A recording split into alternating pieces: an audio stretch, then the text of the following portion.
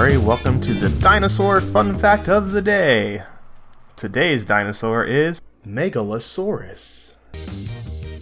This English predator was among the first dinosaurs ever discovered, and back in those very early days of paleontology, its fearsome jaws must have fueled countless Victorian nightmares. It was the first dino to be scientifically described. In 1824, a large jawbone from some ancient reptile emerged near Oxford, prompting British geologist William Buckland to do something that had never been done before: formally describe a dinosaur specimen in an academic paper. His paper, Notice on the Megalosaurus, or Great Fossil Lizard of Stonesfield, saw publication via the Geological Society of London.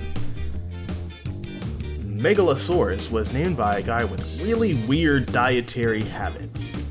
Buckland's quirks were legendary. When he wasn't examining fossils or coining the word Megalosaurus, he enjoyed dressing up his pet bear in academic robes.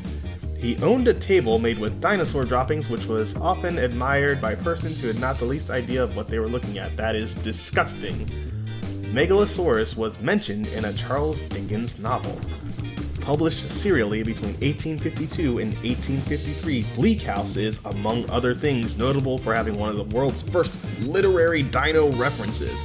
While describing a gloomy day cloaked in fog, Dickens writes, "As much mud in the streets as if the waters had but newly retired from the face of the earth, and it would not be wonderful to meet a Megalosaurus 40 feet long or so, waddling like an elephantine lizard up Holborn Hill."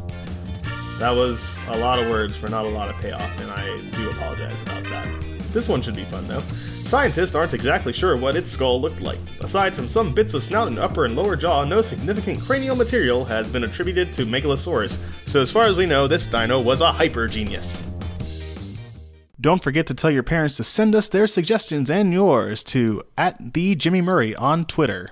I'm Jimmy Murray. Thanks for listening to The Dinosaur Show on the Kid-Friendly Podcast Network. Music by Kevin MacLeod, executive producer Chris Kremitzos.